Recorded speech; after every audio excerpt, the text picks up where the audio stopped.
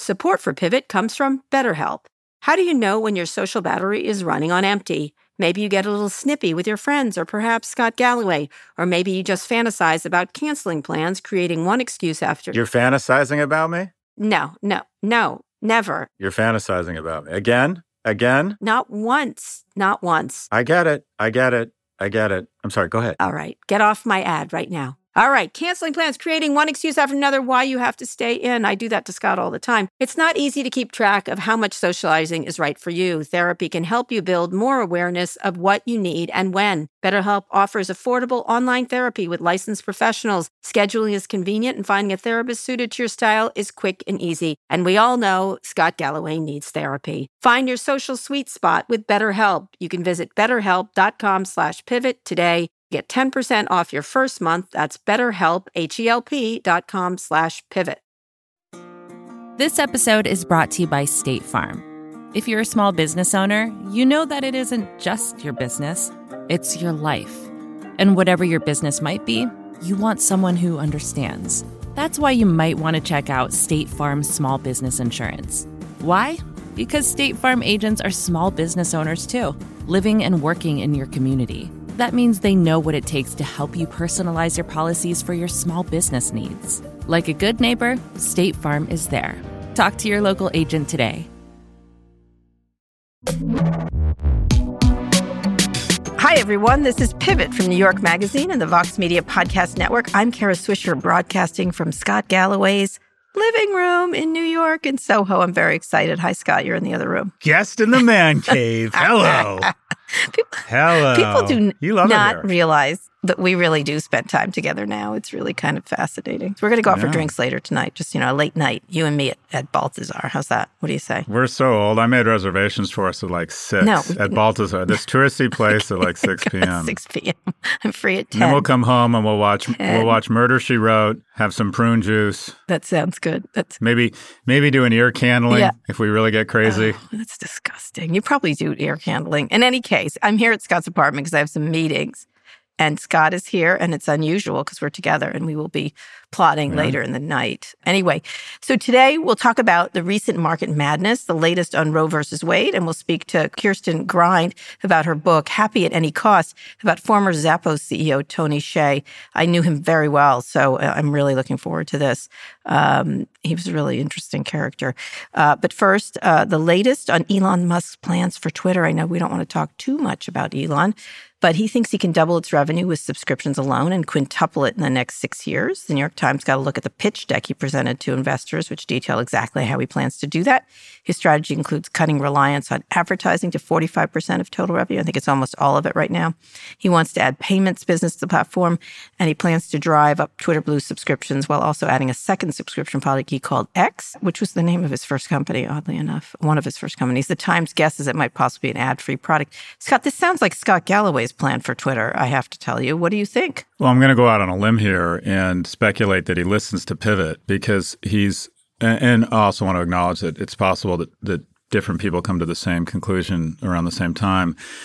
Yeah. But essentially what's driving this is he has decided with the market starting to draw down and probably a recognition that if Twitter went up 1,000%, it could go down 90%. And he's trying to find new equity investors. And the pitch around fund my misadventures and free speech, and the moment you ask one or two questions, what I'm saying makes abso-fucking-lutely no sense, wasn't resonating with additional equity investors.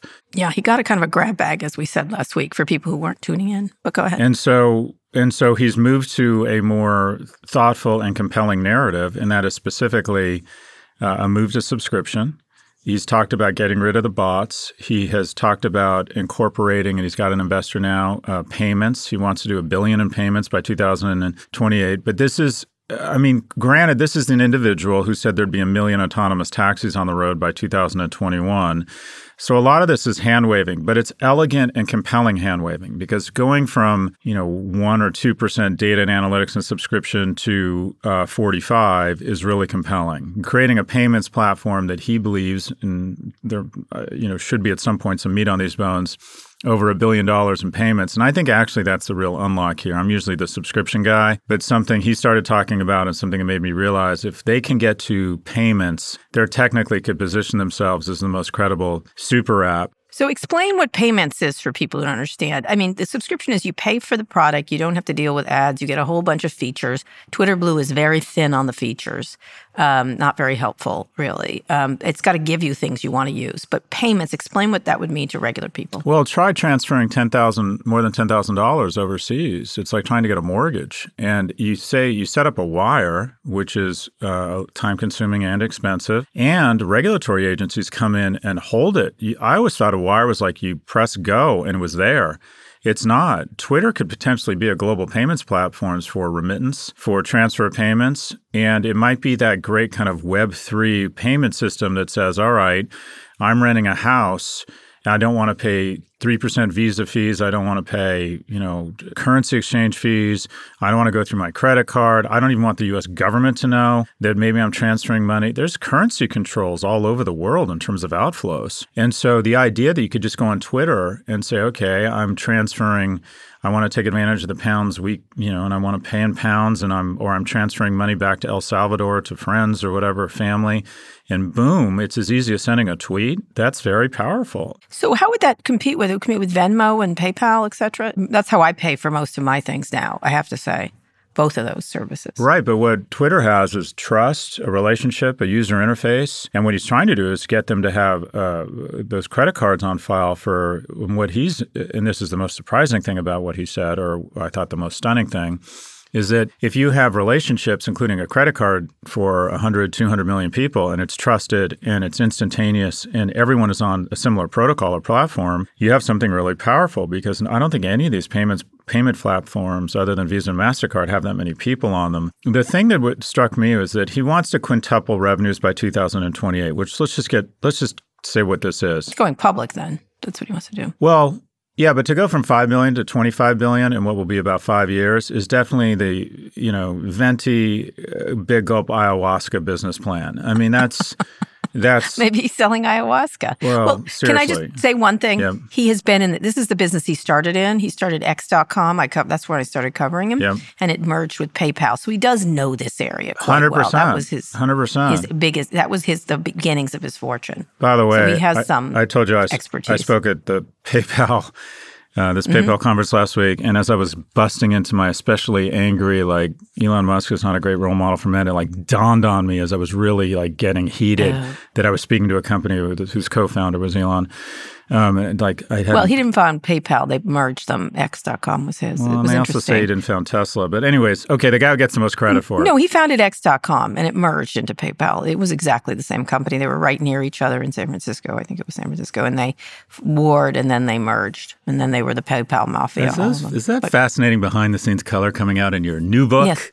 Is that coming out? No, I don't care. I didn't much like them any back then. That whole gang, they love to call themselves the PayPal. They always have to do their mafia thing. They're like so undangerous. These people. Do you see that picture where they hired what's her name, Annie Leibovitz, to come in and they look like the worst motorcycle gang in the world. They're literally like the Marin County Dennis Motorcycle Club. I mean, they just look so fucking lame. I was thinking me and three lesbians could take them apart in very it's quick like order. Talk about. Thanks, I don't want to have a boner. Anyways.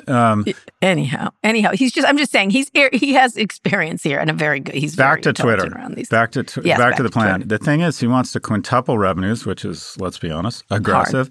But he doesn't, and he wants to go to subscription.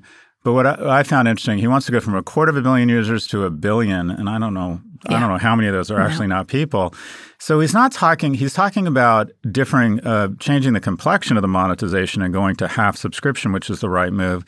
But he's not talking about an increase that great, only a 20% increase from $25 to $30 per user.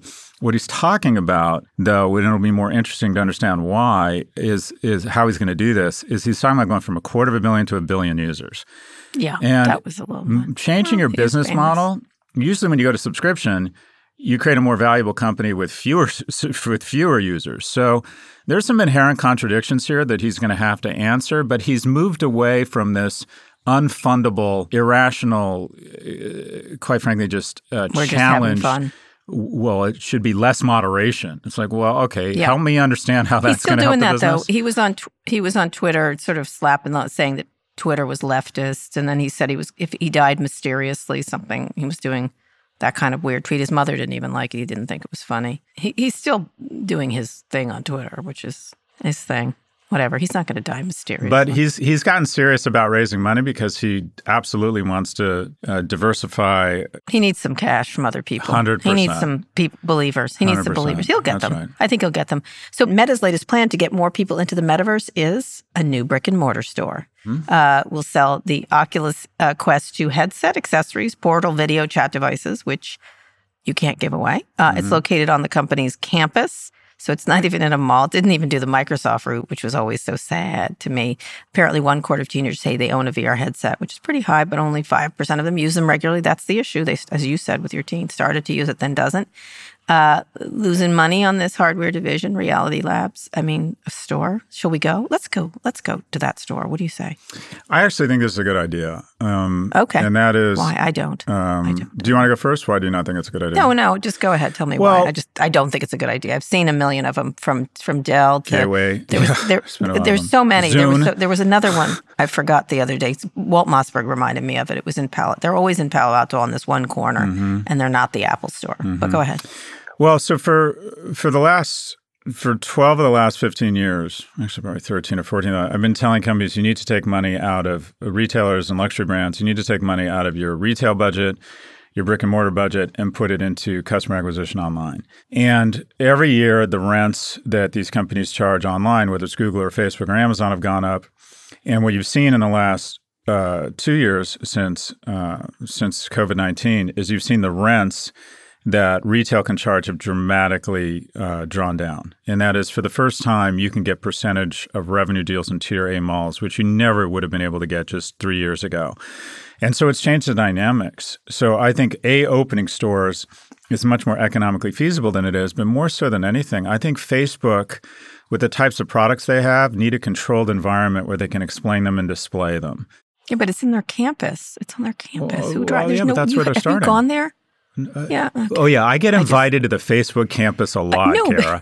I don't either, but it's you don't get to go to the good parts where all the cool restaurants are and all the food areas. But I mean, Apple has a store actually outside of its main that incredible space thing they built. Right. And it's a beautiful store. And there was a lot of foot traffic there, I'll tell you that, even though it's kind of more remote. It's not as remote as the Facebook one. The Facebook headquarters is remote. Yeah, but I read this as this is a proxy and a beta test for ultimately what might be 8 or 12 stores in cities around the nation.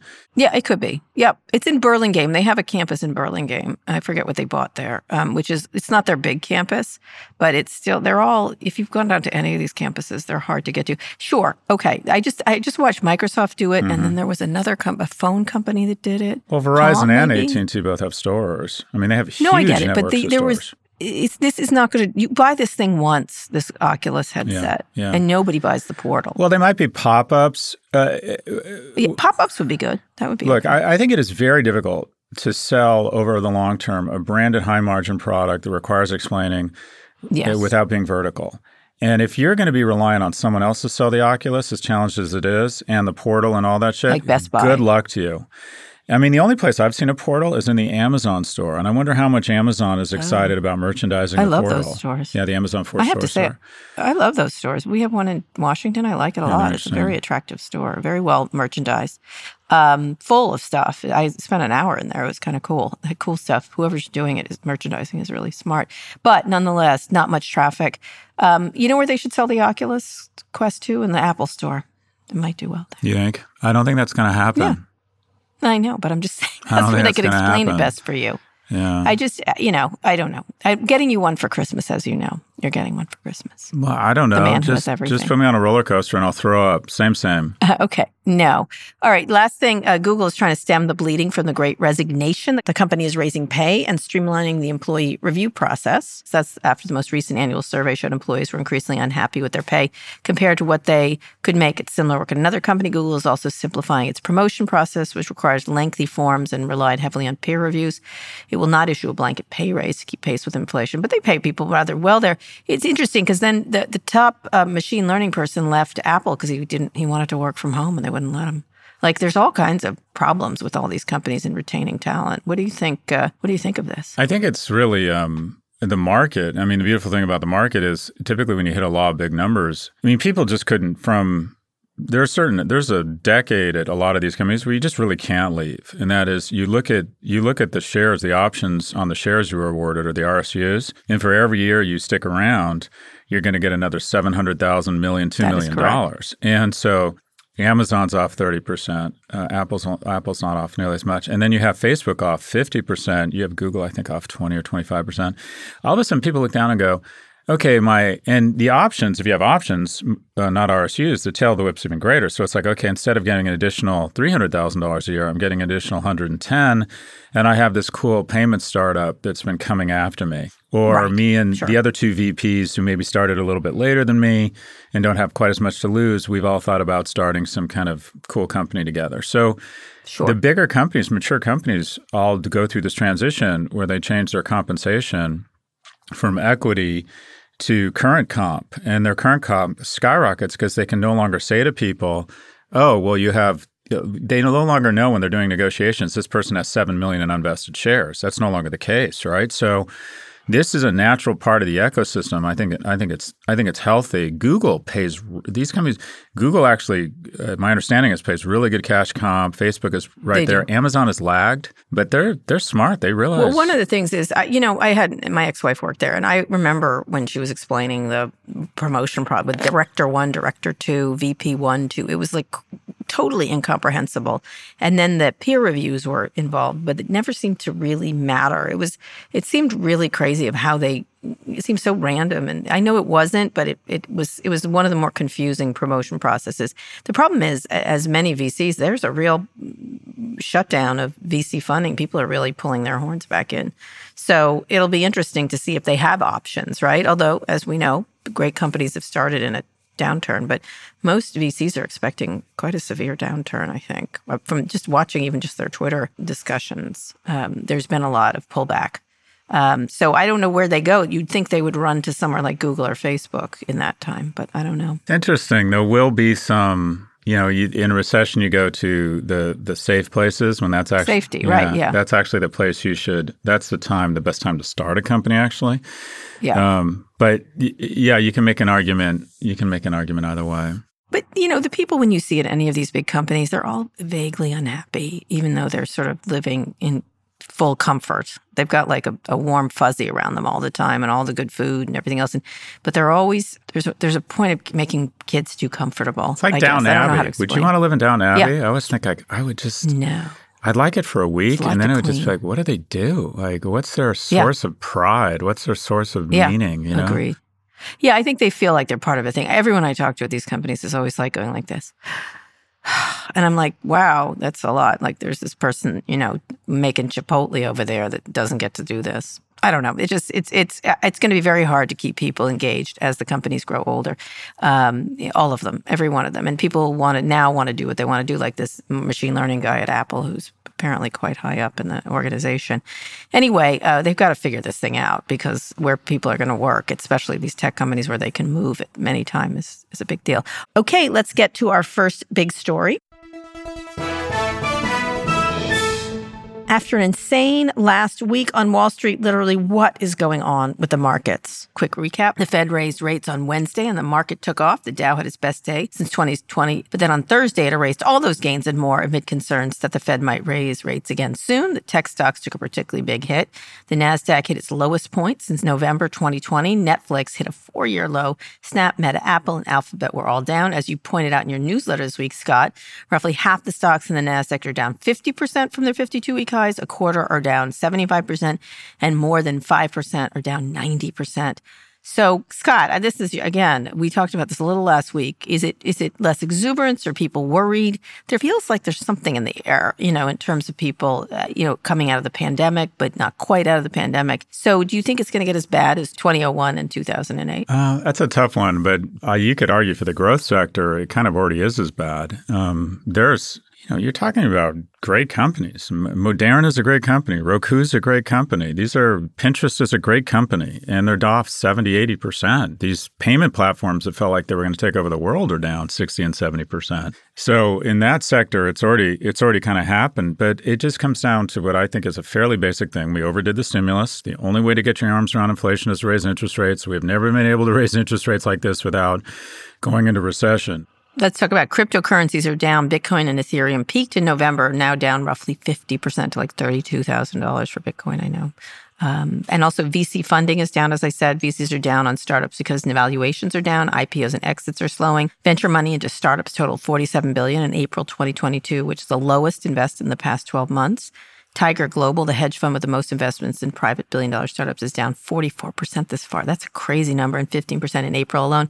I tweeted a fascinating thread from tech strategist Nathan Bache, who summed up this situation in the tech sector pretty simply. He said, shit is hitting the fan. Oh, look, there's just no doubt about it. If you're one of these, if you talk to a VC, almost every fund that was deployed last year is massively underwater. Massively. And then you have this kind of perfect storm of interest rates are going up. It's very difficult not to go into recession. You know who's really screwed is Europe, because at least in the U.S., we are food and energy independent, whereas in Europe, they are neither of those things. And so you could see Europe go into a severe, recession. And what everyone's hoping for here is a soft landing. It'll probably be a hard landing. But our economy is diversified. We have sectors that are still doing really well. But the scariest stat that's come out is we had record debt, consumer debt in March. Yeah, people wanted to spend after the pandemic. Well, and not only that, but young people, generally speaking, current income, the reason current income is so dangerous is you have the illusion that current income will always stay the same or go higher. And so you increase your spend to that. And then among young people who have not only increased their spending, but increased it dramatically. And then you have this, what I think is this moral hazard of, I haven't had to make my student loan payments for 2 years, and there's a chance that it'll all be wiped away. And you layer in this buy now, pay later, which is nothing but consumer debt with no guardrails masking as innovation. You had noted that to me. This buy now, pay later, there's been a lot of articles lately on this. Oh, Kara, it's a fucking train wreck. It's a fucking train wreck with lipstick on it. The innovation and young, isn't this cool? This is finding a new way to give easy credit to people who, quite frankly, should have had the guardrails of not being able to get that credit because they can walk into a Free People store and buy $400 in outfits for Coachella when they can't afford it. You're going to see this is a big deal, but a credit squeeze. Yeah, it's just all the moons are lining up, and then you're just going to see forced selling. You're going to see a lot of people get margin calls and start to sell. Now, having said that, about the time a guy like me says it's going to get really bad, the market rips up again. Markets don't go straight up or straight down. There'll be some big days in the market. So whenever, like the other day. Whenever anyone says to me, okay, well, what do you do then, Scott? I'm like, I personally am always in the market. It's just as I've gotten older, and my Kevlar is diversification. I try to be in a bunch of different things that are somewhat uncorrelated. You can never find anything that's totally uncorrelated because diversification has meant everyone's invested in everything. But I just don't think there's any getting around it. The market, you should diversify. That's always something. I mean, That's right. Scott here has a closet full of ketamine right now as we speak. He's collecting Where did that come from? He's been Where did it come from? A closet full of ketamine? My brother has a closet full of things for the apocalypse. Does he? He has a go bag? He has not a bag, like a closet. Yeah. I don't know. Know. Two-headed glass dildo, some ketamine, a Pam Grier video. Oh my God. I'm ready to go. Why do you go there? And my testosterone. That's it. But anyway, tech companies are laying off employees. This is a big deal. Robinhood cut 9%. We talked about them last week, 9% of its workforce. Meta is slowing or freezing hiring for mid-level and senior roles. And Uber, Dara Khosrowshahi, who you talked about last week, announced plans to cut costs and treat hiring as a, quote, privilege, which means no hiring. That's what that means. So what do you do with your company? Do companies go on buying sprees because there's too much antitrust settlement also at the same time? What do you think's going to happen here? How long does this last?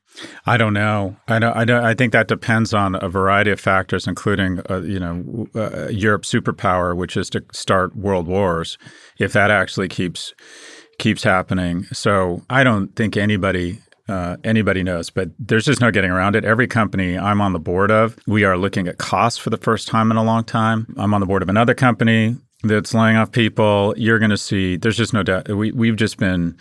We've been feeding at the trough for a while, and we're going to have to. Companies are going to have to tighten their belt. There's just no getting around it. We're going to see layoffs, and it's going to ripple through. It started in the public markets. It's rippling through to the private markets. And kind of one of the basics of strategy is if you're in a position, you never make up more ground than when you play offense when everyone else is playing defense. That's the point. Yeah, and you're going to have companies that are still doing really well. And even though their stocks are down, if they can feel they're confident they can get around antitrust, are going to go start acquiring companies. I mean, Peloton is a great deal right now. Pinterest. They're looking for investors, by the way. Peloton will do a debt deal, but it's a great acquisition for somebody. Roku is probably a great acquisition for a big media company right now. Pinterest. There's a lot of companies that all of a sudden are in the 70 to 80% off bin. Yep. Quality goods. That beautiful pair of shoes that you kept for your whole life. There you go. It's a quality discount bin. All right, Scott, let's go on a quick break. And when we come back, the abortion fight isn't calming down anytime soon. And we'll speak with a friend of Pivot, Kirsten Grind, enterprise reporter at the Wall Street Journal. Support for this podcast comes from Constant Contact. If you're a business owner, you already know that it's really, really hard to cut through the noise of everyday life. If you want to connect with your customers, you need to break through the noise. You need Constant Contact. Constant Contact is a marketing platform that makes it easy to reach new audiences, grow your customer list, and connect over email, text, social media, and more. Whether you're a marketing guru or just learning the ropes, Constant Contact offers writing assistance tools and automation features that make it simple to say the right thing at the right time. So get going and start growing your business today with a free trial at ConstantContact.com. Just go to ConstantContact.com right now. Constant Contact, helping the small stand tall. ConstantContact.com. Support for this show comes from Slack. You're a growing business, and you can't afford to slow down. If anything, you could probably use a few more hours in the day. That's why the most successful growing businesses are working together in Slack. Slack is where work happens, with all your people, data, and information in one AI-powered place. Start a call instantly in huddles and ditch cumbersome calendar invites. Or build an automation with Workflow Builder to take routine tasks off your plate. No coding required.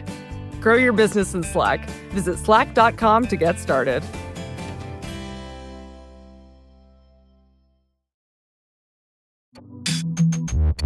Scott, we're back with the latest in the fight over abortion rights, which gets more explosive with each passing day. I can't even believe some of these headlines. The Washington Post is reporting a new leak that further confirms the Supreme Court's intention to overturn Roe versus Wade. The latest report confirms that, quote, the 5-member majority to strike Roe remains intact, according to 3 conservatives close to the court. Senate Democrats are planning to vote Wednesday on a bill that would make abortion legal nationally, which doesn't have the 60 votes to overcome the filibuster in the 50-50 Senate.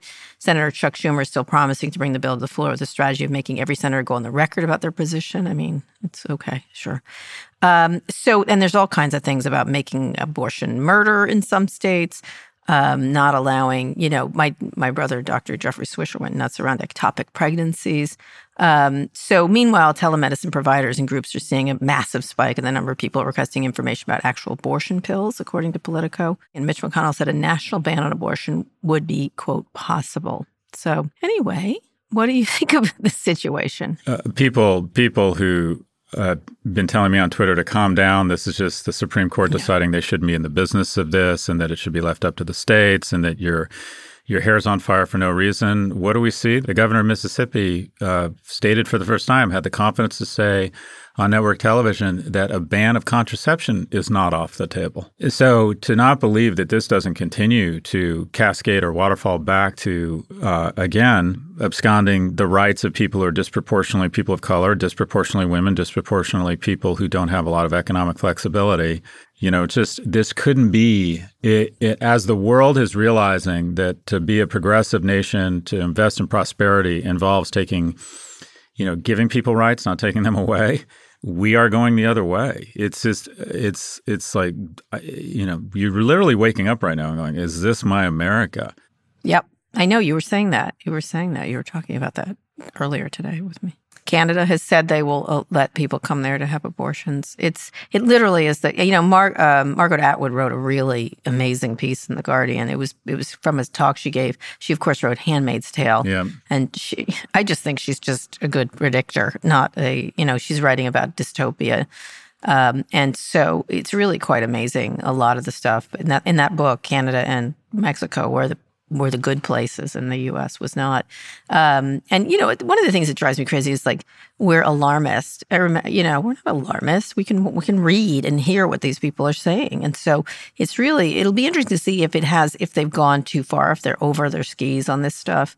They're really overreaching in a way that is really significant. But they're hoping, in order to be able to do this, is to lock in their voting wins and then lock in a minority rule. Essentially, this is a minority position.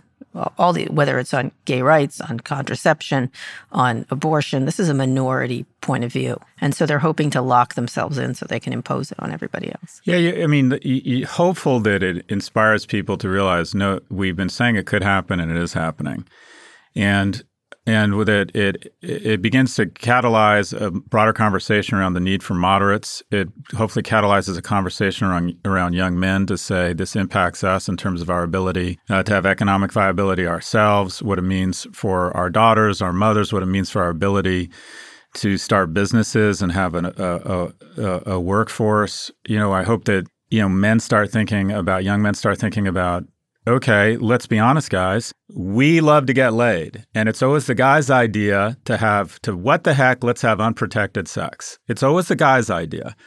And if you look at why women have abortions, the majority first off, the majority are done in the first 12 weeks. And the majority of the reasons, or the most prominent reason given, is they have an unreliable partner. And it's always the guy that wants to have unprotected sex. So guys, let me just put it really base. You want to get laid? This is going to severely threaten that, because women have a much finer filter for who they have sex with and how often they have sex, because the downsides and the commitments are much greater for them than for us. And all this is doing is vastly widening that gulf. So if you want to go back to old Spain, where men had to come to the house and court a woman for 15 months before, getting engaged and then having sex, okay, that's where we're headed.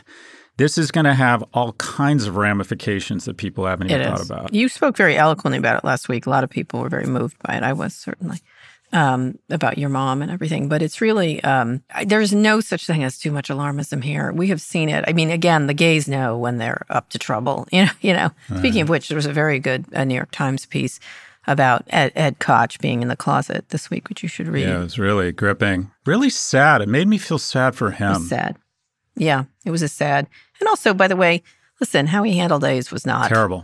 He's also, my favorite quote was from an older piece by Michael Spector, where Larry Kramer, the wonderful playwright, who wrote The Normal Heart and other things, who was an activist, said he lived in the same building as Ed Koch. And he used to say to his dogs as they were passing each other, there's the guy who killed all of Daddy's friends, which was just so vicious, but fantastic on some level. It's true.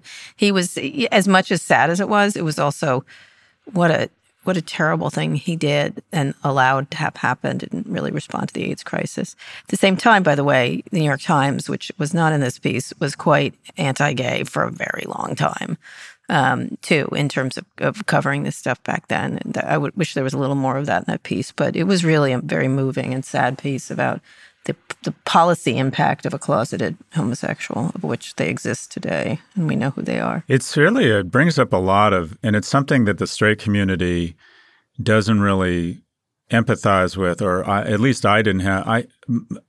I didn't think I knew any gay people when I was in college. And then what I found out is the majority of my close friends are gay and were gay. Mm-hmm. And as soon as they got out of UCLA, where you couldn't be gay in the 80s, I found out. And I remember saying, and a couple of my close friends didn't come out until the late 20s and early 30s.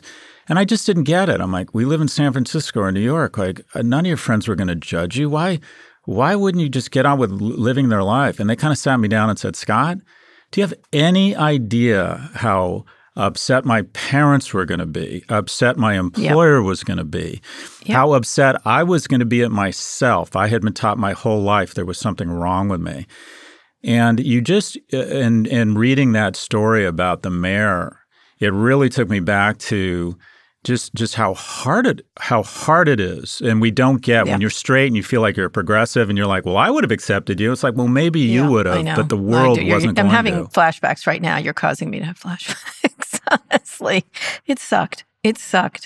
And it took a lot of guts to come out, and of which Ed Koch did not have, and which many people don't have. And by the way, same thing with abortion. A lot of these people pushing this stuff all either have had abortions or have directed their mistresses to have abortions, and it's good for me quietly, and then do this virtue signaling. There's so many stories of those people. It really is. I would urge you to read Margaret Atwood's piece. It is Handmaid's Tale. That book is a primer on some of the future. Not every bit of it, of course, but it really is an attitude towards women's bodies. And, she said enforced childbirth is slavery, really, of women. And I don't think she said that lightly. It's a very good piece. You should read it. For more on the Supreme Court leak and its implications, you can check out some of our other shows across the Vox Media podcast network covering the story, including Stay Tuned with Preet, The Weeds, and Today Explained, wherever you listen to Pivot. Wow, this is a fucking bummer, Scott, in your apartment. Jesus Louises. And now we're going to bring on a friend of Pivot, Kirsten Grind.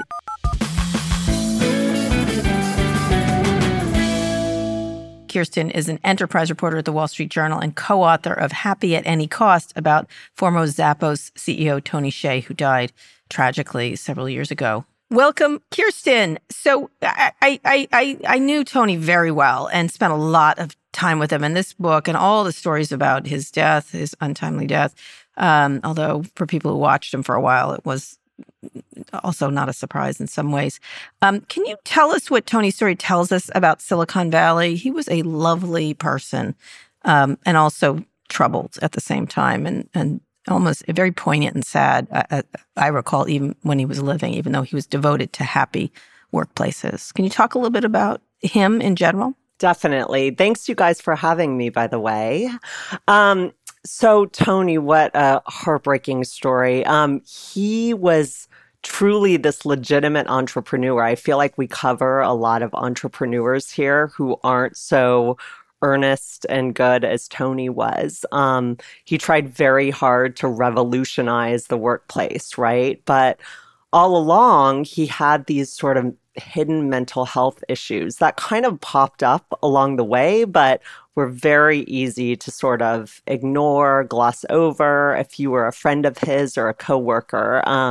It's really easy to just see someone drinking regularly and copiously, but functionally, and just kind of ignore that. And that's what was going on with Tony. And it's kind of the reverse story in a way of like, if you think of like Adam Newman at WeWork or something, right? So these are people that truly did something wrong at their startup, but it's the same trend we're seeing across Silicon Valley all the time, which is this notion of turning these people into gods, right? And that's exactly what happened to Tony too. He became this sort of like business figure, happiness messiah, and became sort of not even a real person. So people who don't know it, in his company, he had this, I did a funny video, if you go back years ago, walking through this place, and it was relentlessly happy, and it had all kinds of things that people putting on whatever they wanted on their desks. They did all kinds of weeding people out who weren't happy. It was an odd and interesting way to run a company. It was in Vegas at the time where he was, and then he did other things in Vegas also. And he did Holacracy. He was always trying to perfect the workplace because his workplace was his family in a way that it was unusual, I think, although many entrepreneurs are like that. So can you talk a little bit about this? Because he had a bus that he went around on with his book about happiness. He'd always try to hug me, which was irritating. every level. I'll be like, I'll break your arms if you hug me one more time. But talk a bit about this idea of creating families and happy workplaces, and then not being happy. And he did drink quite a bit, as I recall. Yeah, it's funny because now that doesn't seem that unusual, right? But sort of back then when Tony was pioneering it back in, say, like 2008 to 2010, this notion of like your employees being happy was really odd. And it was, I like the word relentless because it did seem relentless to some people. I mean, stuff everywhere, paintball fights interrupting your work, parties all the time. But for some reason, it really worked for Zappos for quite a lot of years. And they sort of, I've never talked to company employees who loved a company as much as they loved Zappos pre, say, 2018. They just were obsessed with that place. And so he had clearly figured something out. Yeah, they were perfectly pleasant. There's a lot of cupcakes and sugar, as I recall. But Scott? Kirsten, nice to meet you. I find this story, what's interesting about the story is more what it says about us than the actual story. And that is, and I don't have the same affection for Tony as Kara or probably even you, having gotten to know somebody. I just feel like he was a drug addict and like one of the 55,000 other drug addicts, mostly from opiates, that died. But because he was an innovator, we're fucking fascinated with him. And I just find it's more of a kind of a weird reflection on us that Dope Sick gets an amazing series to represent the 55,000 unmarked graves of basically middle America and lower income America. But Tony Hsieh is a tragedy. It's just, I find it's just strange that we find it so heart-wrenching because he built an amazing shoe company and sold it for hundreds of millions of dollars. But at the end of the day, he was a drug addict. And I'm curious what you think are the kind of what this says about our society, our fascination with Tony Hsieh. And I realize I'm putting words in your mouth here. No, I was not expecting that question, but good one, Scott. No, that's a great question. And you're certainly not the only person to feel that way. So I'll start with a little story. For the book, Tony died in that shed in New London, Connecticut. He was found in a house shed, a pool shed, basically, at a residential house in New London of one of his friends. And in the shed, there was a fire. There were whippets in there, nitrous oxide. There was flammables like candles. He was pulled out of the shed and then died 9 days later from smoke inhalation. And just by the way, the death has been ruled an accident. They couldn't really tell if it was self-harm or if it was just something in the shed, like a propane heater that caught fire. So because of this, I had to spend some time in New London with the fire investigators. And New London's an interesting community. There's a very poor section. Tony was in a house in a very rich section. And I remember the fire investigator, who had been there for decades, said to me, I wish that the media would care more about the dozens of people that are dying in this poor section than this one billionaire that kind of showed up in our town and happened to die in this tragic way. And Scott, I think that's kind of what you were getting at, is his death has kind of been magnified in a way that it hasn't for normal people. And so we did really try hard to make this a story about all of us, because that's actually what it is. It's not just a story about Tony Hsieh. And I personally had never even heard of Tony Hsieh before I started investigating this. I don't think he's a Steve Jobs type name. But what this kind of shows is what happens when all of us are going along our lives and we're just ignoring all these things that are happening to us, and we're focusing on the wrong stuff. Maybe we're trying so hard to be happy because that's sort of shoved down our throats in this culture. And it's sort of showing in a dramatic fashion what can happen if you do that. So that's a very long-winded answer. That's a great answer, Kirsten. Can you talk about the mental illness too? Because what happened was it got glossed over by his series of enablers. And there were some enablers that were better than others. He was troubled. The pandemic particularly isolated him with more and more people who were just being paid for by him. I remember going to Vegas and visiting him when he was doing the whole holacracy thing. And then he had that park in Vegas, which was really quite beautiful, the thing he made. there. But it was sort of, there was all kinds of tragedy in that there too, where he was trying to build out this perfect ecosystem of entrepreneurs. The ignoring of mental illness in entrepreneurs is really profound, I find, or as they're going around the bend. Was there any intervention by anybody, or could there have been any, given how much money he had and how everybody was on his payroll? I remember saying that to him. I said, everyone here is on your payroll. So, of course, they're going to say you're great. It's a seriously huge problem, I think, mental health issues among entrepreneurs, because the same traits that are making you a great entrepreneur can lead to some of these issues, right? And so with Tony, again, his issues were easy to ignore for a long time. What happened in 2019 was Amazon, which owned Zappos, started putting a lot more pressure on him. And, Jeff Wilke, who was a Bezos lieutenant, sort of said, these workplace experiments are nice. Where's the money, right? And so at the same time, Tony's getting older. He doesn't really believe in traditional family. His friend group is getting younger. The party atmosphere at Zappos is kind of taking a dark turn. He decides to move to Park City, Utah, gets stuck there during the pandemic. His drug use begins to spiral out of control. And that's when we start to see finally some intervention by his close friends and family. And they really tried, but at that point, he was surrounded by this group of enablers that were really blocking access to people reaching him in Park City, Utah. And then he moved, then they got a hold of him in this place where he died, correct? Wasn't that by that time? They did. So he had really gone downhill in Park City, and I think he knew there was this kind of secret intervention attempt being headed up by his very good friend Jewel, the singer. And he started traveling a lot, I suspect, to avoid this intervention. And so he had been in Puerto Rico, then he was in New London, and they were like literally days away from getting to him when he had that accident in the shed. Scott? Yeah, I'm curious if it's the same arc here because I don't know the story as well. But there's kind of a narrative or a common story you find in the Valley, or just no, I want to say in success with males. They grow up, know what I'll call not a lot of social opportunity. They're the kid who's good at math. They're the kid who has a business in high school and doesn't go to the prom. They're the kid who works his ass off and by his senior year is already starting companies.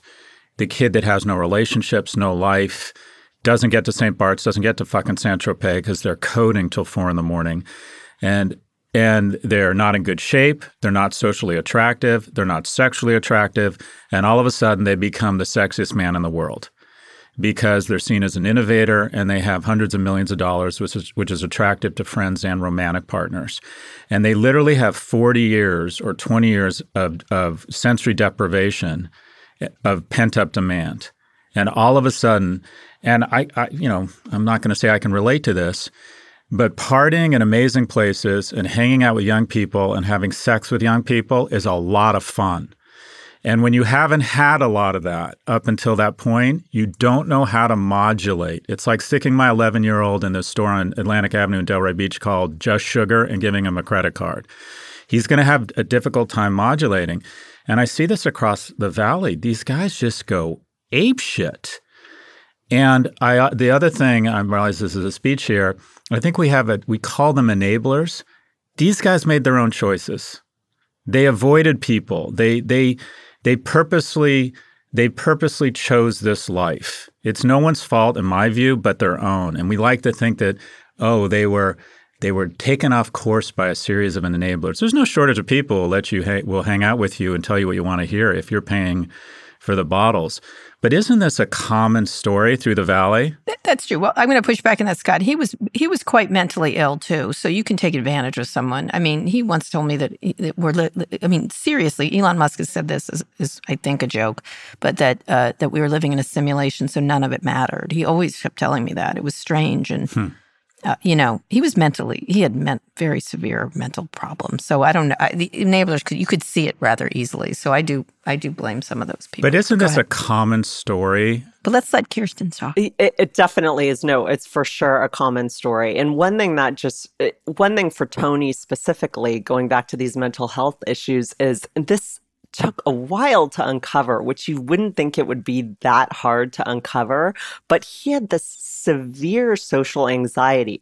Imagine this person who's partying, who's, in this candy store, drinking, seeing people all the time, living in an Airstream. Yeah, poker, living in an Airstream trailer park with this debilitating social anxiety. So he's, as well as realizing all these things for the first time, he's also sort of having to deal with coping with that, right? And another thing, not to also give a speech, but one thing that drives me crazy about this area is biohacking and how we all sort of celebrate these entrepreneurs for all their ice baths and all the stuff that we're doing. And that really harmed Tony at the end because he thought he could solve his own health problems. Yeah. And through so much of the reporting, I just was sort of like, oh, can't he just take some Zoloft or see a therapist?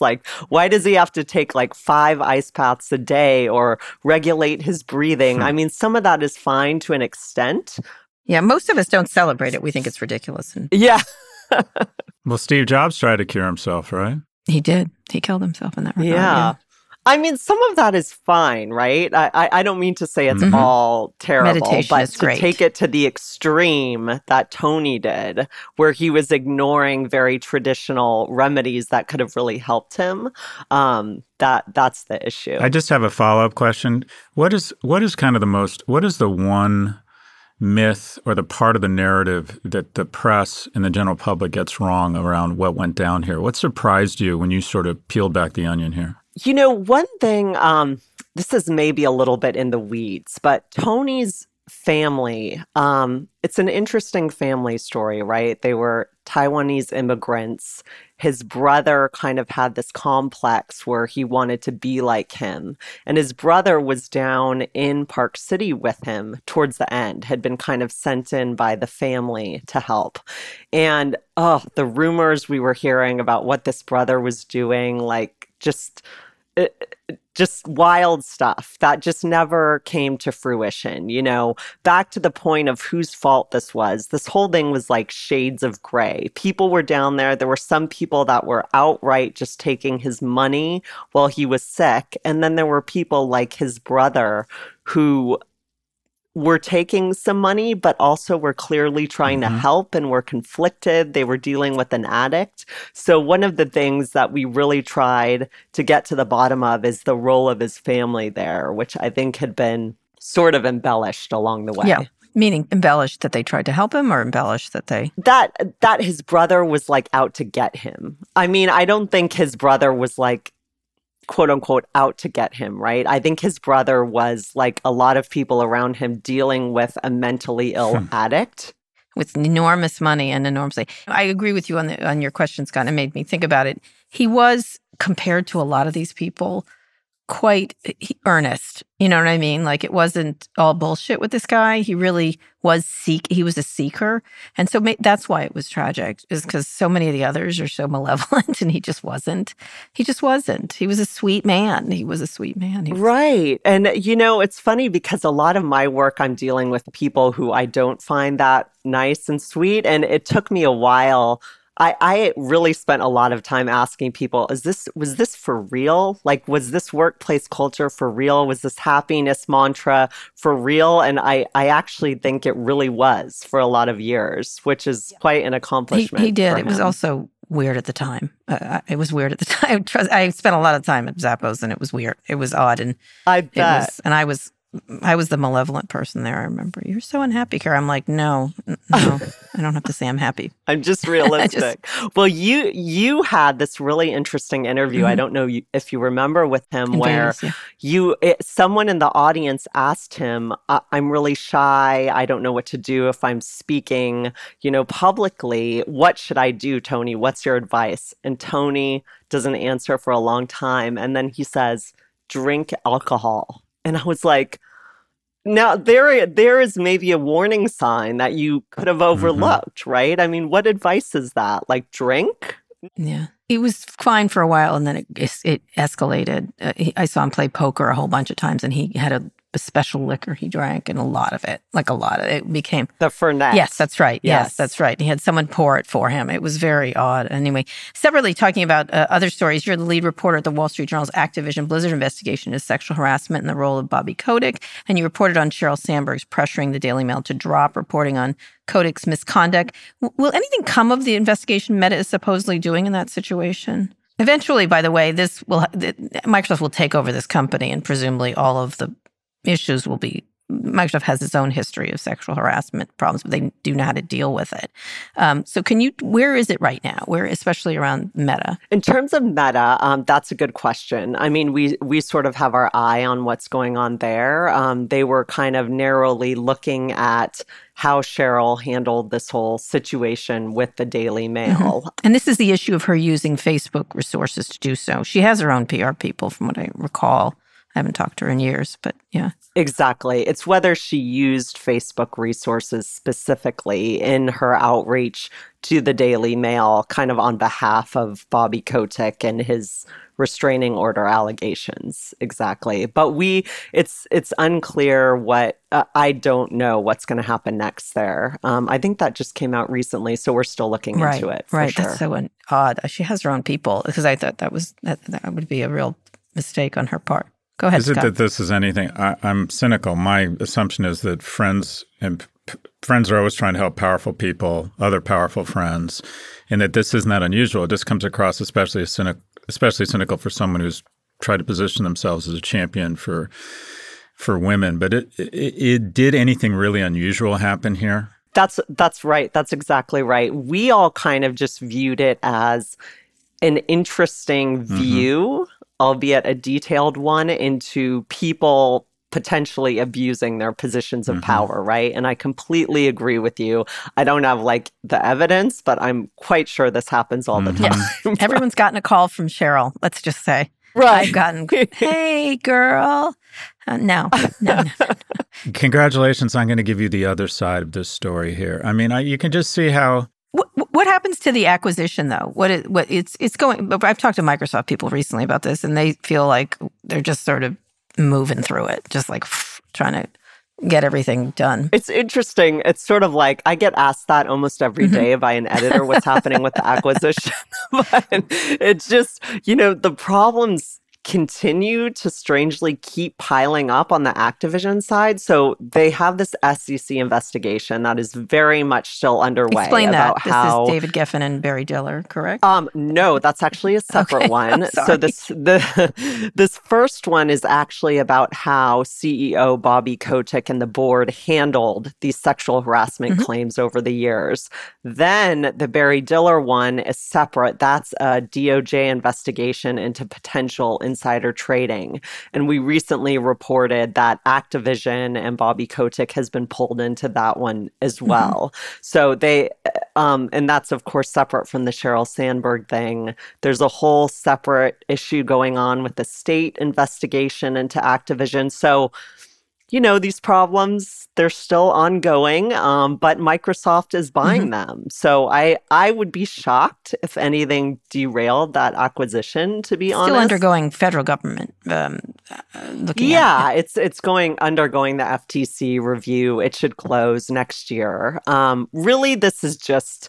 to be honest, it doesn't look good reputationally for Bobby Kotick or those Activision board members, but will it derail the actual deal? I think it would have to be pretty big. Yeah, it's a good outcome for them. And for it's important for Microsoft, which is interesting.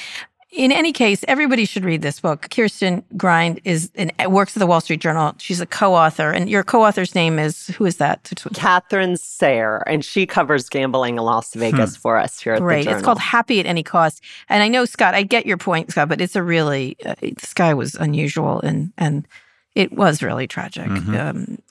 So everybody should read it. It's a really interesting book. You captured him rather well, I thought, someone who spent a lot of time with him. Thank you so much. Anyway, thank you so much, Kirsten. Nice to meet you, Kirsten. Thanks for your good work. Thank you. Very nice to meet you guys. All right, Scott, that was a great question, Scott. I hadn't really thought of it that way because I knew him so well. But one more quick break. We'll be back for predictions.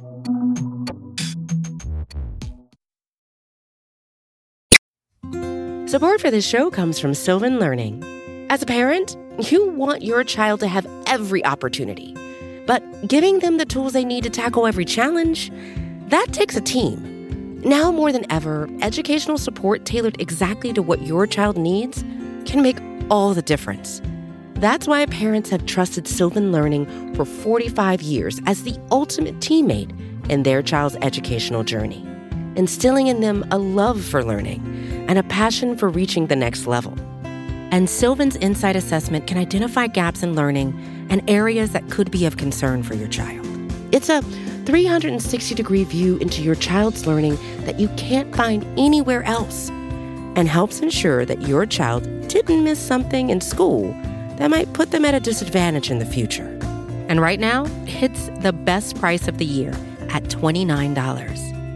Go to sylvan29.com to learn more and get your child's assessment for only $29. That's SYLVAN29.com.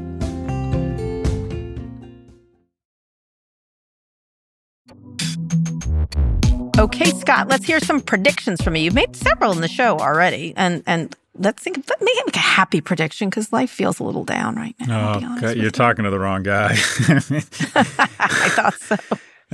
You're talking to a guy who woke up on Sunday and thought, is it a bad sign we're not going to have a great Mother's Day when I'm in a gas station thinking, do they have Mother's Day cards? You're just in for a rough day. I didn't get mine from you yet, but I'm waiting up. It's okay. You got me the green juice. So you get good. 78. You're literally, you got enough.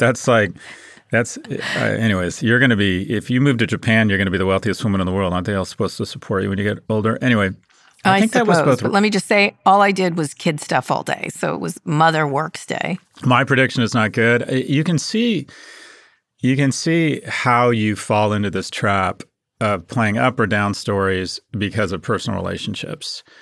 I just find it fascinating that all of these libertarians who are investing in or taking over Twitter are so critical of Twitter, but Jack's okay.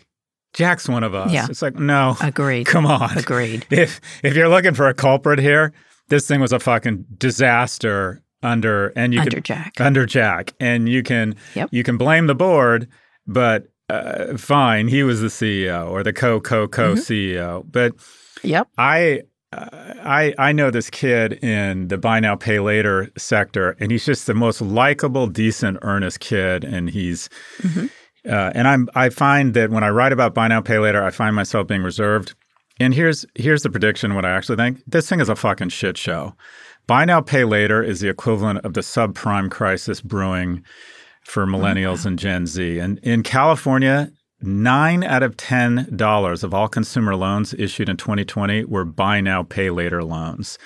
Gen Z consumers have spent 925% more through point of sale services than in January 2020 because they walk up in a Free People going to Coachella and they say, are you sure you only want to buy a $40 outfit? You can buy a $400 outfit and there's no credit check right now. And like all of these things, there's mendacious societal impact. 28% of Black and Hispanic Americans signed up for at least one point-of-sale loan in January 2022, compared with 14% of white Americans. And a lot of people on both sides will say, it's not fair of you to infantilize certain segments. But the reality is young men and women of color are getting into more and more debt because of BNPL. And I find this is going to be very scary. And then you have 43% of Gen Z users have missed at least one BNPL payment. And then we have consumer debt levels for March of 2022 climbed by $53 billion, an annual increase of 14% seasonally adjusted, which I think is the largest increase on record.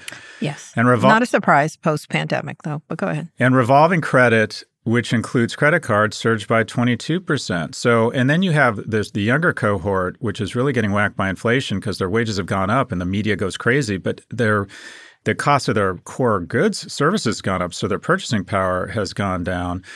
So you have this perfect storm of bad things. And then you have some moral hazard, and that is we gave away too much money, and people will always think that that's going to last forever. And two, people get angry at me for this. I think this indecision around student loan forgiveness is really bad because young people haven't had to pay their student loans for the last couple of years, and they're under the false notion, and maybe it's not false, that it's all going to be wiped out.